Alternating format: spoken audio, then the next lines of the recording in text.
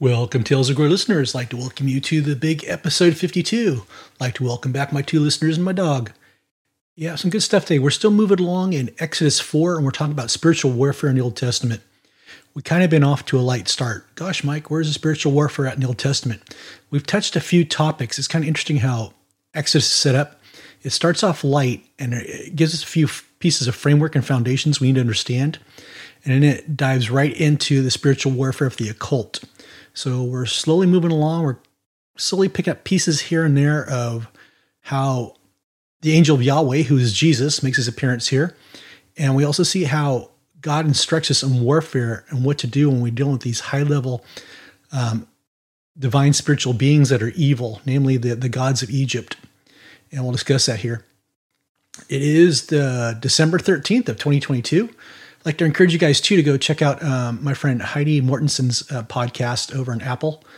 I just did a thing with her about the bigger story of Christmas. We talked about the divine spiritual beings and stuff and how Jesus is preeminent from beginning to end and not just starts in the Christmas story where the prophecies and shows up in Mary. That good stuff. But I know you listeners know better because you guys have been with me long enough that I've kind of beat this in your head, or you guys are advanced spiritual warfare ministers who understand this, but it is an important concept to get in your head.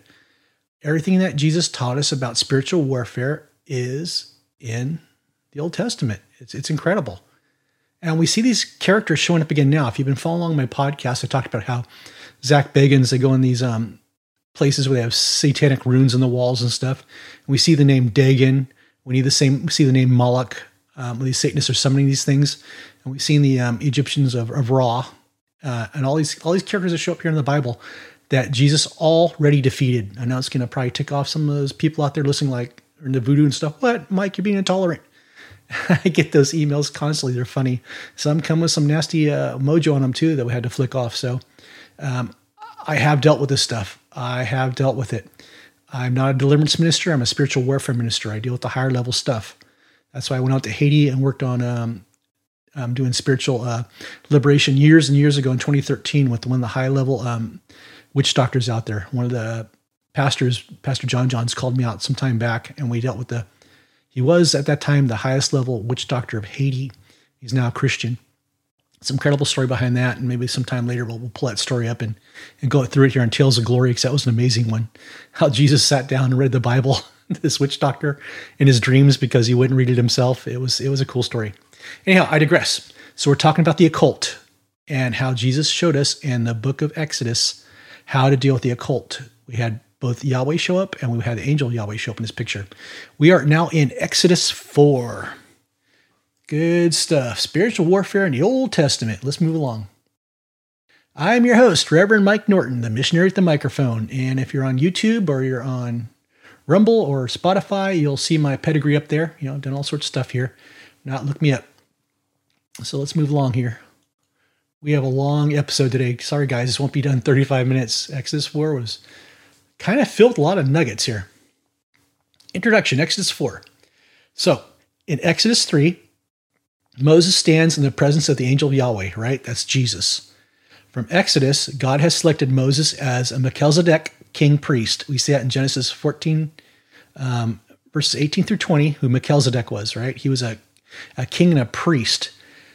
We see that what God is trying to set up with Moses is something similar, and it kind of goes sideways because Moses, I don't want to do that. I can't talk very well, and it just go, I don't want to mock him, but that's what it sounds like when you're reading the verses. God just getting angry at him. Dude, I picked you because I know you can do this. I created you. I know you can do this, but I don't know if I could do it. We do that times with God. That's Moses is like the rest of us, and we're called out in ministry. Heck, I've been there too. I'm probably get some playbacks in heaven. Hey, Mike, this is where you sound like Moses. I go, oh, dear God, right? I did sound like him. So we're human. We do stupid things, but God sometimes concedes to our will, right? We get to be in counsel with him, and our ideas are not the ideas God had intended for us. And that's similar to what happened to Moses. So as Moses argued with God as to why he was capable of carrying out these tasks, God had intended Moses to be the Melchizedek, a king and a priest. But as God conceded because Moses didn't want to do it, he got the short end of the stick here.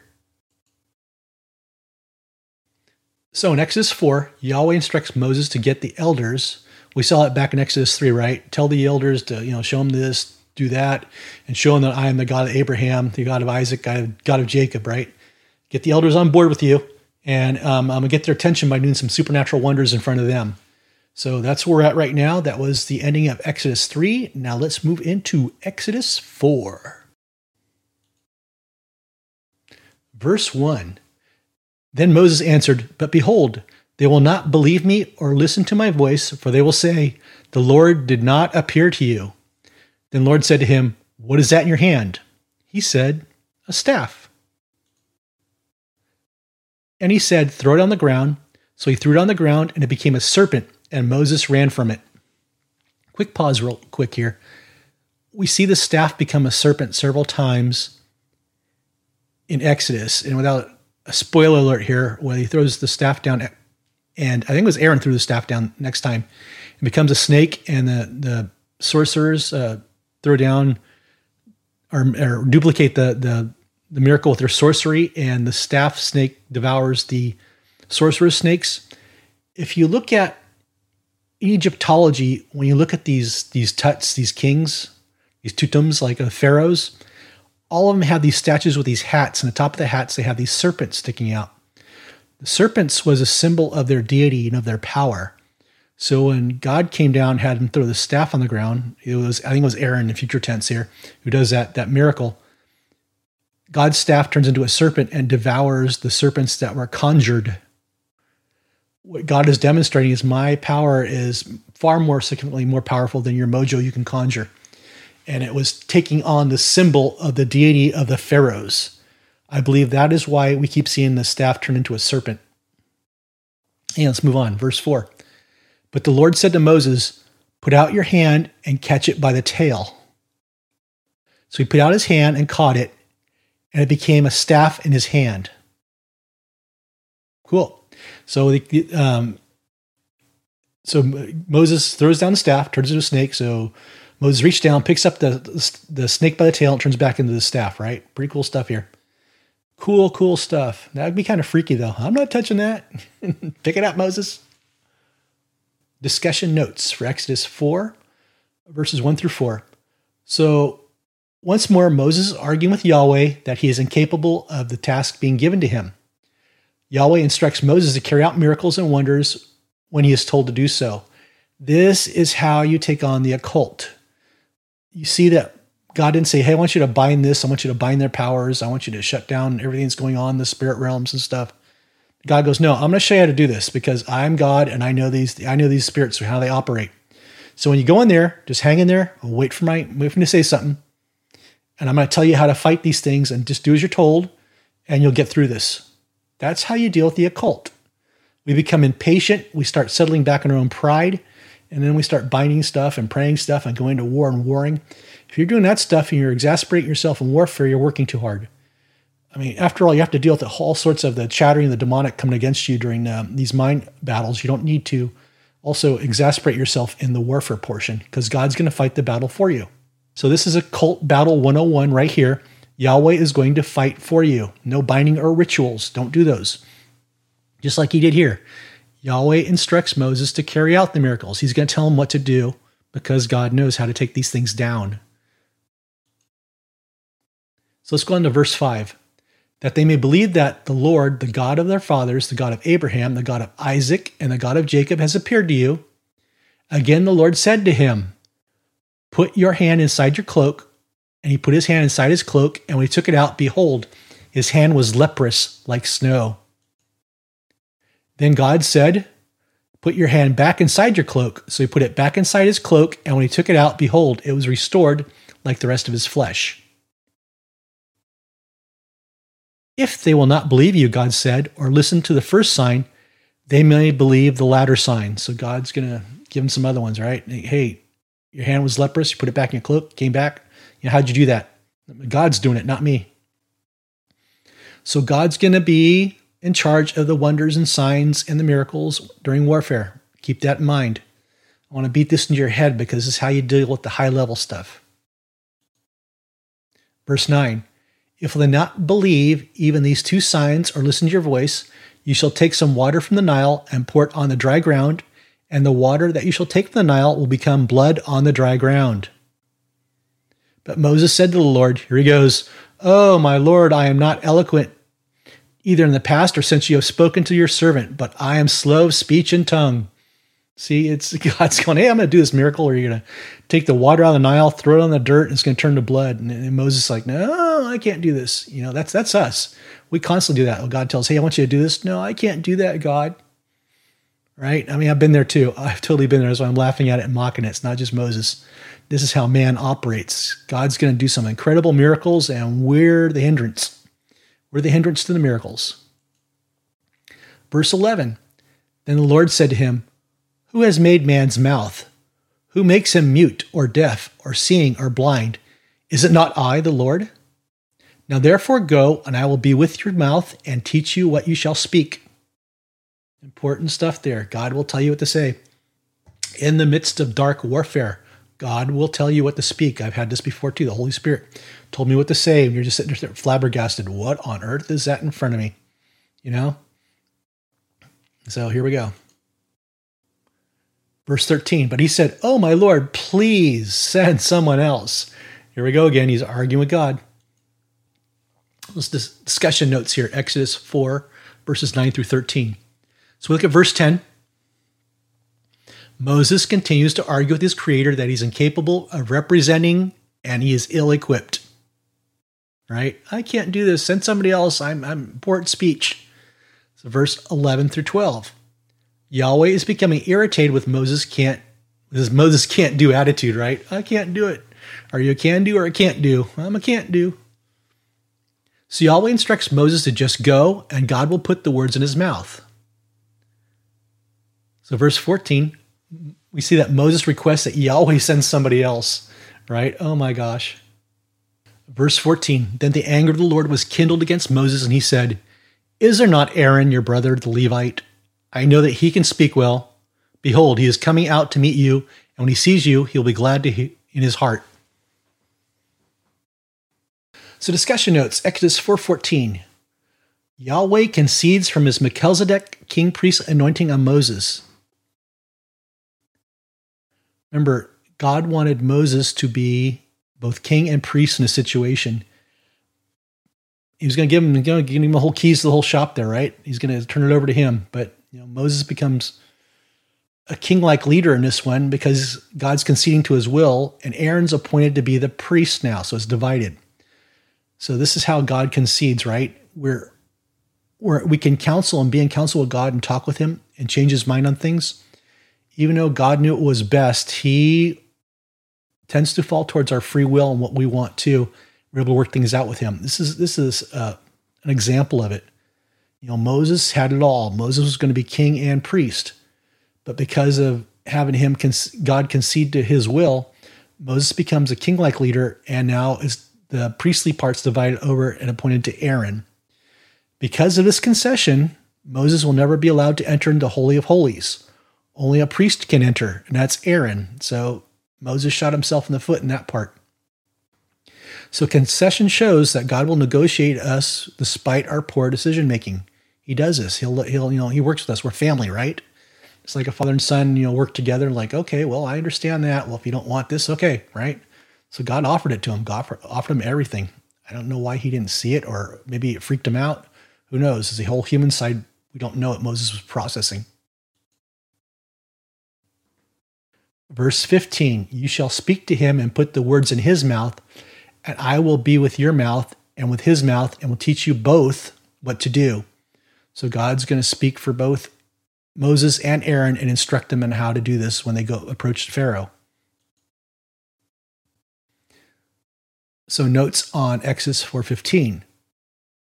Again, this is spiritual warfare against the occult 101. During warfare, Jesus will put the words in your mouths and teach you what to do. I want to kind of build you up on this, on some experiences I had in spiritual warfare. This one came from an exorcism I was involved in, and it was kind of interesting. Again, I shared this before. This is about the young man that was involved in the gangs in the Santa Muerta, and he was highly possessed. I know he did sacrifice to people. I know other stuff happened. And he had some nasty demons in him. And when he came to my office, we couldn't get him to my office because the demons know the office was prayed up. Once we got him in there, I had him sit down, and he full on manifested right away at me, and these things were flying out, trying to attack me. And what was amazing was I'm sitting there looking at this guy, I wasn't freaked out. It's like, I've seen this stuff before, but like, you're sitting there waiting for the Holy Spirit to come and do something, like, okay, what's going on here? And immediately out of my mouth comes, yell louder. Your God doesn't hear you, right? It's coming out of 1 Kings 18, right? With Elijah, the same thing, about the part about, put the tree on fire. God did it, but the prophets of Baal couldn't do it. So there had to be something about dealing with prophets of Baal or something in this guy, where he's telling, yell louder, your God can't hear you. And I think it was because the Holy Spirit locked down the room and he couldn't get out. The guy's eyes started rolling in the back of his head. He started shaking like crazy. And these demons were freaking out. And I tell you, these were nasty demons. They were involved in beating people, literally senseless. They were very violent, but I didn't have a hand laid on me. I want you to get that through your head, that once you start moving in this stuff, the Holy Spirit protects you.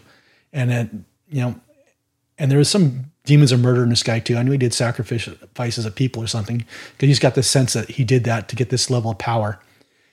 But the demons couldn't do anything. They were, it's like that. So just like I'm trying to tell you guys, Jesus will put the words in your mouth. The Holy Spirit put the words in your mouth.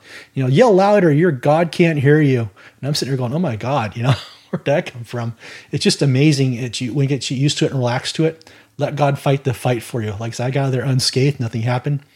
But, it is what it is. It's just, that's what I'm trying to teach you guys. When you buy the occult, it's nothing like the garbage you see in all these YouTube videos, right? It's not like that. I'm buying this, I'm buying that, come out and do your Bob Larsons. Everybody's doing their Bob Larsons now. Now I don't want to knock Bob Larson because he got us all started in some of this stuff. But if you're in a battle, the demons, evil bring chaos. Holy Spirit brings order. Keep that in mind. So if you're patiently waiting on the Lord while this whole show's going off, you can care less, right? It's going off and the Holy Spirit comes and he'll do something and lock it down. Because the person on the other side of the fence has free will. And if they don't want help, they don't want help. It is what it is. So this is what I want to get in your minds right now. When we're battling the occult, you wait upon the Lord and you listen for him. And he will tell you, instruct you on how to deal with it. He'll tell you to throw the staff down. He'll tell you to raise your hand. He'll tell you to start, immediately it's like, hey, call louder, your God can't hear you. That sort of stuff too. Go in the Bible. They know it. These guys know it. Little stinkers and demonic things. They know the Bible. They know their doom. So go to verse 16. He shall speak for you to the people, and he shall go by your mouth, and you shall be as God to him. And take in your hand this staff, which you shall do the signs. Cool. Yep, so he's dealing with the occult. I'm not going to say the name of the guy right now because I kind of like, this is kind of goofy, but I know it's something spiritual going on with this dude. There's a dude that dresses up like a prophet and has his staff, and he's so popular, a lot of people, they can't see through it. There's a lying spirit there, or he's putting on a show. But the fact that he has a staff for warfare, I was laughing too. It's like, okay, God didn't tell you to pick up the staff. This was something specifically for Moses, right? But they had the whole, he has the whole prop, the long hair, everything. Some of you may know who I'm talking about, but I'm not going to go into it because if you have discernment, you can see this guy's just lying spirits in him. But it reminds me, like I see the staff, I just kind of laugh. Like, oh my God, so you think you're Moses, huh? You throw down the staff. It's for show. It's like deliverance people put on their Vegas show. A lot of prophetic people put on their Vegas show, right? And you just have to discern who's real and who's not. Unfortunately, a lot of fake it till you make it, or a lot of Vegas sideshows make it to the top and people glean off it.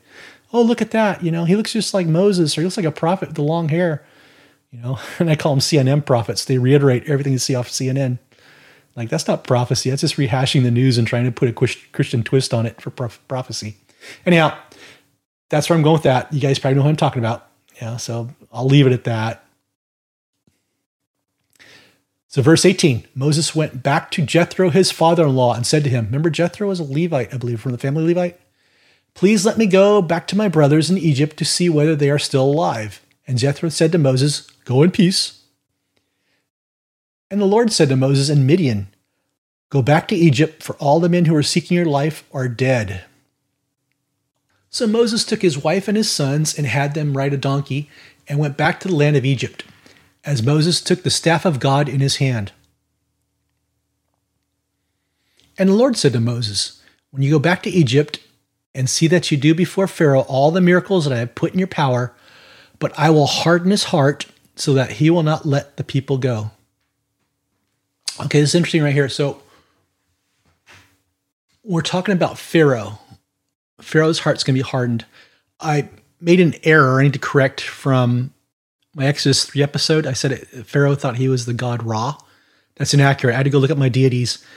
Pharaohs believed they were the god Horus, Horace.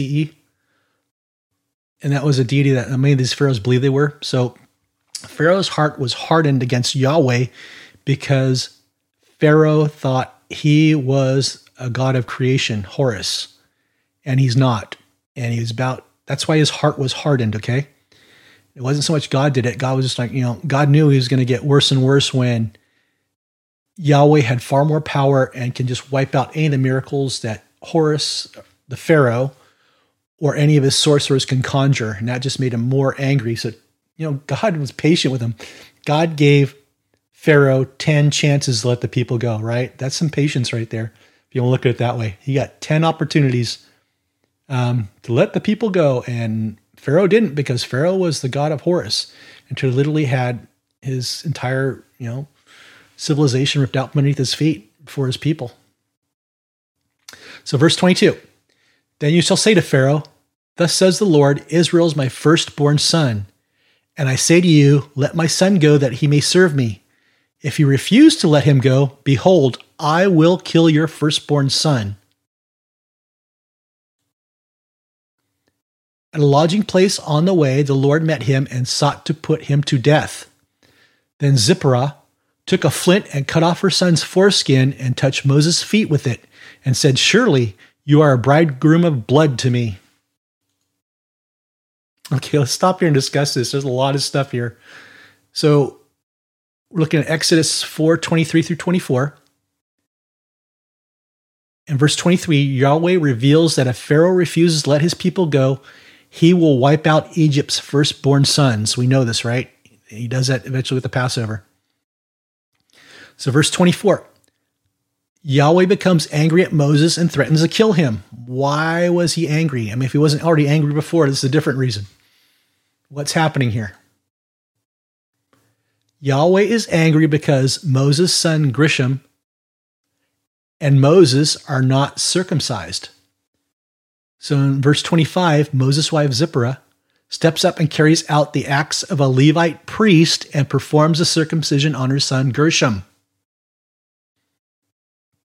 That's what I always thought was interesting, that Zipporah did the ritual or the circumcision, acting as a Levite priest in proxy. And Zipporah appeases Yahweh's anger. This is interesting, right? Here we have, without getting too beat up, read through the lines, Zipporah, a woman, acted as a Levite priest. And it's right there for some of you guys that ever need the evidence, right? Go argue, as the Baptists always, no, I won't go to any place with a woman pastor. I think I saw John MacArthur say it, like, whoa, wow, what? Yep. If they're women of God, we saw it in Book of Acts all over the place, right? Paul. But they're blessing and filling with the Spirit a lot of these women who were becoming pastors in Book of Acts. It's there. And I think this is a very cool Old Testament one that God accepted Zipporah and her actions of invoking the actions of Levite priest during circumcision. It's right there. So interesting tidbit, little nugget. So back to verse 25. Was Yahweh's anger directed at the fact that Moses' son Gershom wasn't circumcised? From the Journal of Study of the Old Testament, volume 35.1, 2010, an article titled The Firstborn Son of Moses and the Relative of Blood in Exodus 4:24 through 26 by Adam J. Howell, page 67. Let's take a look at what this says. The narrative structure of Exodus 4:24 through 26 follows from 4:21 through 23, and therefore these stories were apparently related in the author's mind. One can quickly see that these passages are related along the theme of the firstborn son. Yahweh has just informed the upcoming 10th plague that will destroy the firstborn of Egypt, while Yahweh protects his firstborn Israel. Subsequently, Yahweh attacks a seemingly innocent male. So what's going on there? So Gershom had to be circumcised because he probably wasn't.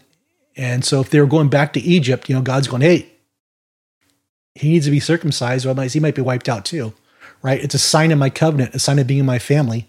And those who don't have the sign will be, killed during the 10th plague. So fascinating things. That's one possibility, right? We don't know, but I'm just reading some of these dissertations to you to help you guys put pieces together. Verse 26. So he let him alone. It was then that she said, a bridegroom of blood because of the circumcision. Then the Lord said to Aaron, go into the wilderness to meet Moses. So he went and met him at the mountain of God and kissed him. So we end up with a bridegroom of blood, with the circumcision acts being over, and then Aaron going into the wilderness to meet Moses. Let's unpack some more stuff here. So from verse 25, a bridegroom of blood. Then Zipporah took a flint and took off her son's foreskin and touched Moses' feet with it and said, surely you are a bridegroom of blood to me. What's that? From a book titled Bodily Integrity and the Politics of Circumcision. They actually have a title that. Chapter 3, Zipporah and the Bridegroom of Blood. The author is Nancy S. Glick. See what they have to say. Thus, Zipporah is confident that Yahweh, whatever the cause of his anger, will respond favorably to her son of Moses' son. Picking up the threshold flint knife, she performs a simple amputation of her tip of her son's foreskin. Then she turns away from the boy. Her role has ended. He has been circumcised for his father's sake, but the sacrifice is not yet complete. Zipporah must now display the sacrificial blood where Yahweh will see it. So what does she do so Yahweh could see it? She touches Moses' feet. Does she put it at his feet? What does feet mean? Why the feet? So let's look at this. Feet is a Hebrew idiom for genitals. Well, we've covered idioms before, right? And so when we read Hebrew and read this, we have to understand the idioms. So we've seen it before where, I can't remember which one it was, back in Genesis, where, not Rebecca. It was one where they went to see her feet, or it was talking about her genitals, right? And we've seen that before. So it's nothing new. Several times in the Bible here, the Old Testament. So did Zipporah take Gershom's foreskin and touch Moses' genitals in proxy because Moses wasn't properly circumcised? Remember, Moses was an Egyptian. Egyptians practiced a form of circumcision, but it wasn't similar to what the Hebrews were doing for the covenant. So Moses may have thought he was circumcised because, hey, I had this Egyptian one. Does that count? Right? So no, it didn't. So one other thing we need to look at too, what does a bridegroom of blood mean? Because we have another idiom here, and it's referencing the blood on a male on the wedding night after knowing his virgin wife. I don't want to get any more details on that or any more graphic. Do you get that?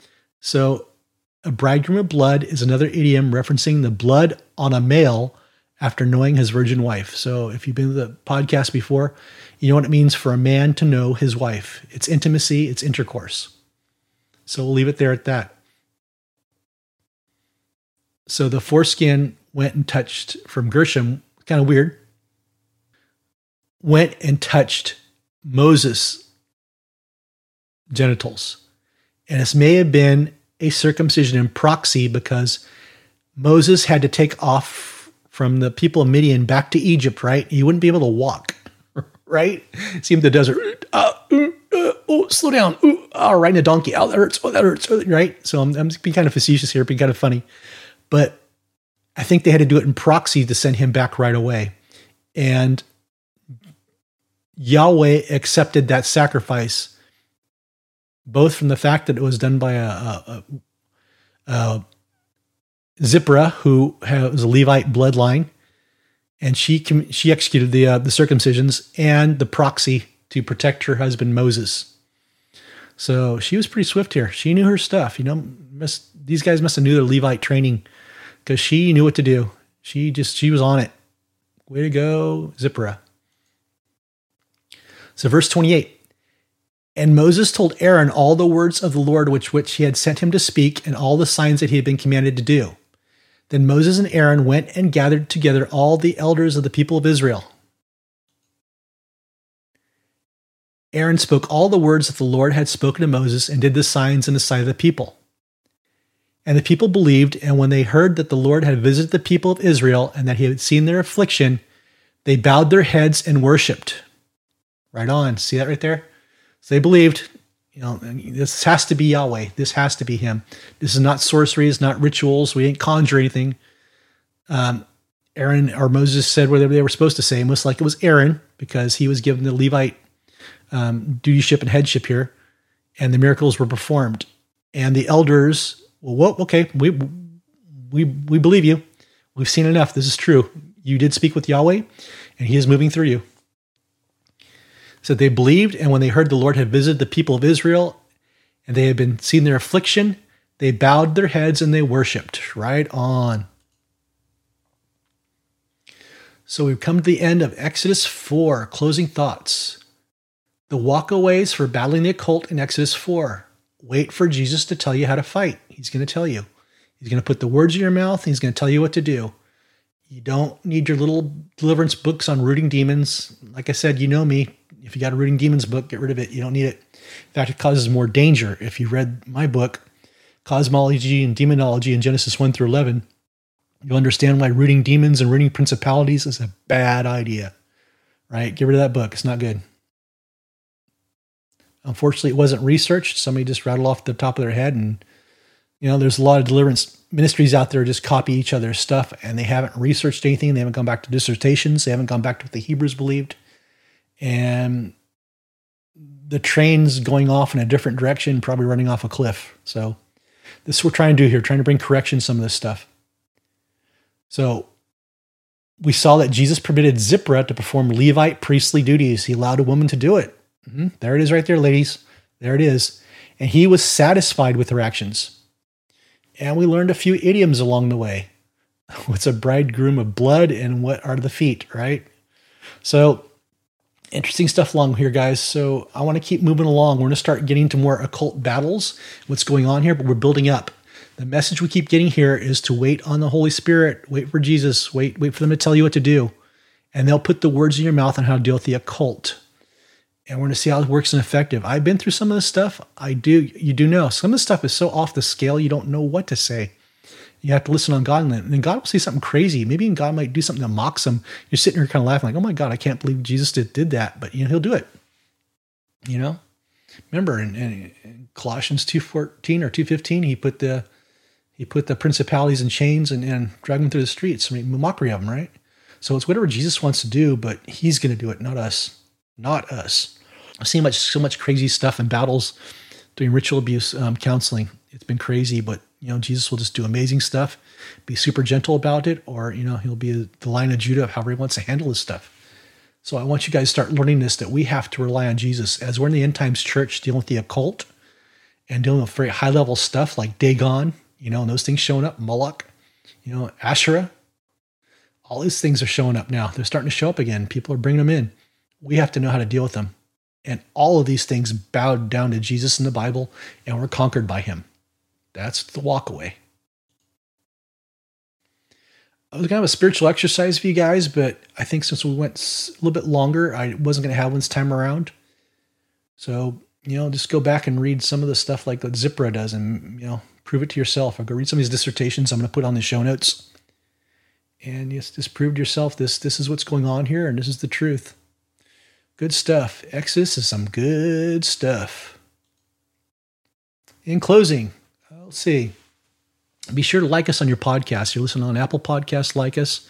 I notice we're getting a lot more traffic from Apple Podcasts than anything else, which is kind of cool, so thank you. And if you want to help bless the ministry so I can produce more content, I would love it. We're getting nailed right now. We have no money in the coffers, but that's okay. Since I'm producing, it's all right, but I'd love to get the financial help. So it just covers me for the time I do the research, right? Because I still have to keep the lights on here in the M16 bunker and keep the wife happy. So if you want to make a donation to us, you can go to PayPal and go to m16ministries@gmail.com and make a donation there. We would love you for it, especially right now. We have some books out there, A Field Guide to Spiritual Warfare. If you're not haunting, you're dealing with demonic activity, that's the book to get. I mean, I wrote that in 2010. I just got an email from Nigeria. Like some guy got a hold of the book. It was, I got a hold of your book. It's great. And it's teaching me about deliverance. Like it's cool.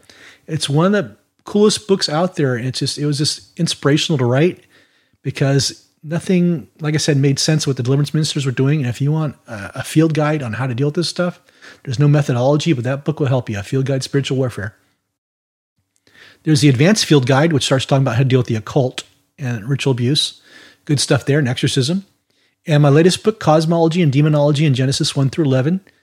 If you're serious about spiritual warfare, pick up that last book because it's going to tell you about what principalities are and what demons are and all this stuff. And it just hammers it out in a way it's going to, oh my gosh, this makes sense. Light bulb goes on.